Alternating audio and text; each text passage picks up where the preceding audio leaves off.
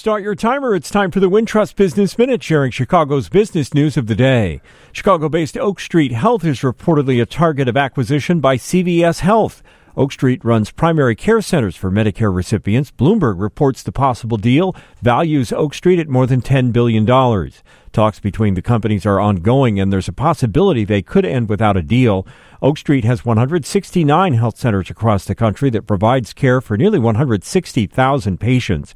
CVS, like Deerfield-based Walgreens, have both been expanding from drugstore operators to healthcare providers. Chicago's hometown airline has moved up in the rankings of on-time performance. United Airlines moved to 8th from 13th, with 79.2% of its flights being on time.